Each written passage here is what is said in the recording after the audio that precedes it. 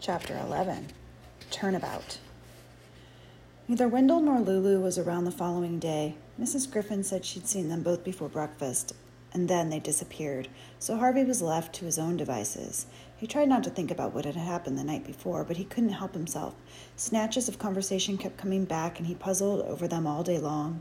What had Jive meant, for instance, when he told Harvey that turning him into a vampire was not so much a game as an education? What kind of lesson had he learned by jumping off a roof and scaring Wendell? And all that stuff about soul stealers and how they had to be served. What had that meant? Was it Mr. Hood that Jive had been speaking of, that great power they all had to serve? If Hood was somewhere in the house, why hadn't anyone, Lulu, Wendell, or himself, encountered him? Harvey had quizzed his friends about Hood and had the same story from them both. They'd heard no footfalls, no whispers, no laughter. If Mr. Hood was indeed here, where was he hiding, and why? So many questions, so few answers. And then, as if the mysteries weren't enough, another came along to vex him. In the late afternoon, lounging in the shade of the treehouse, he heard a yell of frustration and peered through the leaves to see Wendell racing across the lawn. He was dressed in a windbreaker and boots, even though it was sweltering hot, and he was stamping around like a madman. Harvey shouted to him, but his call went either unheard or ignored, so he climbed down and pursued Wendell around the side of the house. He found him in the orchard, red-faced and sweaty. "What's going on?" he said. "I can't get out," Wendell said, grinding a half-rotted apple underfoot. "I want to leave, Harvey, but there's no way out." "Of course there is. I've been trying for hours and hours, and I tell you, the mist keeps sending me back the way I came." "Hey, calm down." "I want to go home, Harvey," Wendell said, close to tears now. "Last night was too much for me. That thing came after my blood. I know you don't believe me." "I do," said Harvey. "Honest, I do." "You do?" "For sure." "Well, then maybe you should leave too, because if I go, it'll come after you." "I don't think so," said Harvey. "I've been kidding myself about this place," Wendell said. "It's dangerous." "Oh, yeah, I know. It seems like everything's perfect, but—" Harvey interrupted him. "Maybe you should keep your voice down," he said. "We should talk about this quietly, in private." Harvey interrupted him. "Maybe you should keep your voice down," he said. "Like, where in private?" said Wendell, wild-eyed. "The whole place is watching us and listening to us. Don't you feel it?" "Why would it do that?" "I don't know," Wendell snapped. "But last night I thought, if I don't leave, I'm going to die here. I'll just disappear one night, or I'll go crazy like Lulu." He dropped his voice to a whisper. "We're not the first, you know. What about all the clothes upstairs, all the coats and shoes and hats? They belong to kids like us." Harvey shuddered. Had he played trick-or-treat in a murdered boy's shoes? "I want to get out of here," Wendell said, tears running down his face. "But there's no way out." "If there's a way in, there must be a way out," Harvey reasoned. "We'll go to the wall." With that, he marched off, Wendell in tow, around to the front of the house and down the gentle slope of the lawn. The mist wall looked perfectly harmless as they approached it. "Be careful," Wendell warned. "It's got some tricks up its sleeve." Harvey slowed his step, expecting the wall to twitch or even reach for him, but it did nothing. Bolder now, he strode into the mist, fully expecting to emerge on the other side, but with some trick or other, he was turned around without even being aware of it and delivered out of the wall with the house in front of him. "What happened?" he said to himself. Puzzled, he stepped back into the mist. The same thing occurred.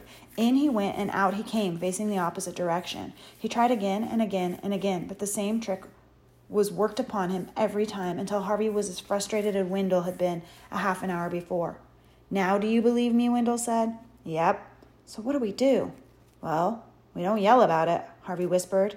"We just get on with the day, pretend we've given up leaving. I'm going to do a little looking around." He began his investigations as soon as they got back into the house by going in search of Lulu. Her bedroom door was closed. He knocked, then called to her. There was no reply, so he tried the handle. The door was unlocked. "Lulu?" he called. "It's Harvey." She wasn't there, but he was relieved to see that her bed had been slept in and that she'd apparently been playing with her pets recently. The doors to the doll's house were open, and the lizards were everywhere underfoot. There was one strangeness, however. The sound of running water led him through to the bathroom, where he found the bath full almost to brimming and Lulu's clothes scattered in the puddles on the tile. "Have you seen Lulu?" he asked Mrs. Griffin when he got downstairs. "Not in the last few hours," she replied. "But she's been keeping to herself." Mrs. Griffin looked hard at Harvey. I wouldn't pay too much mind if I were you, child, she said. Mr. Hood doesn't like inquisitive guests. I was only wondering where she got to, Harvey said. Mrs. Griffin frowned, her tongue working against her pale cheek as though it wanted to speak but didn't dare. Anyway, Harvey went on deliberately, goading Mrs. Griffin, I don't believe Mr. Hood exists. Now you be careful, she said, her voice and frown deepening. You don't want to talk about Mr. Hood that way. I've been here days and days, Harvey said, realizing as he spoke that he'd lost count of his time in the house. And I haven't seen him once. Where is he? Now Mrs. Griffin came at Harvey with her hands raised, and for a moment he thought she was going to strike him, but instead she took hold of his shoulders and shook him. Please, child, she said, be content with what you know. You're here to enjoy yourself for a little time, and child, it's such a little time. It flies by, oh Lord, how it flies. It's just a few weeks, Harvey said. I'm not going to stay here forever. Now it was he who stared at her. Or am I, he said. Stop, she told him. You think I am here forever, don't you, he said, shaking off her grip. What is this place, Mrs. Griffin? Is it some kind of prison? She shook her head. Don't tell me lies, he said. It's stupid. We're locked up in here, aren't we? Now, though she was shaking with fear from head to foot, she dared to make a tiny nod of her head. All of us, he asked. Again she nodded.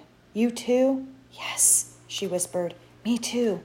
And there's no way out. Believe me, if you try to escape again, Karna will come after you. Karna, he said, remembering the name from the conversation between Jive and Mar. He's up there, Mrs. Griffin said, on the roof. That's where the four of them live. Rictus, Mar, Karna, and Jive? You know. I've met them all but Karna. Pray you never do, said Mrs. Griffin. Now listen to me, Harvey. I've seen many children come and go through this house, some of them foolish, some of them selfish, some sweet, some brave. But you are one of the brightest souls I have ever set eyes on. I want you to take what joy you can from being here. Use the hours well, because they'll be fewer than you think. Harvey listened patiently to this. Then when she finished, he said, I still want to meet Mr. Hood. Mr. Hood is dead, Mrs. Griffin said, exasperated by his persistence. Dead? You swear? I swear, she replied. On the grave of my poor Clue Cat, I swear. Mr. Hood is dead, so don't ask about him ever again. This was the first time Mrs. Griffin had ever come close to giving Harvey an order, and though he wanted to press her further, he decided not to. Instead, he said he was sorry for bringing up the subject and wouldn't do it again, then left her to her secret sorrows.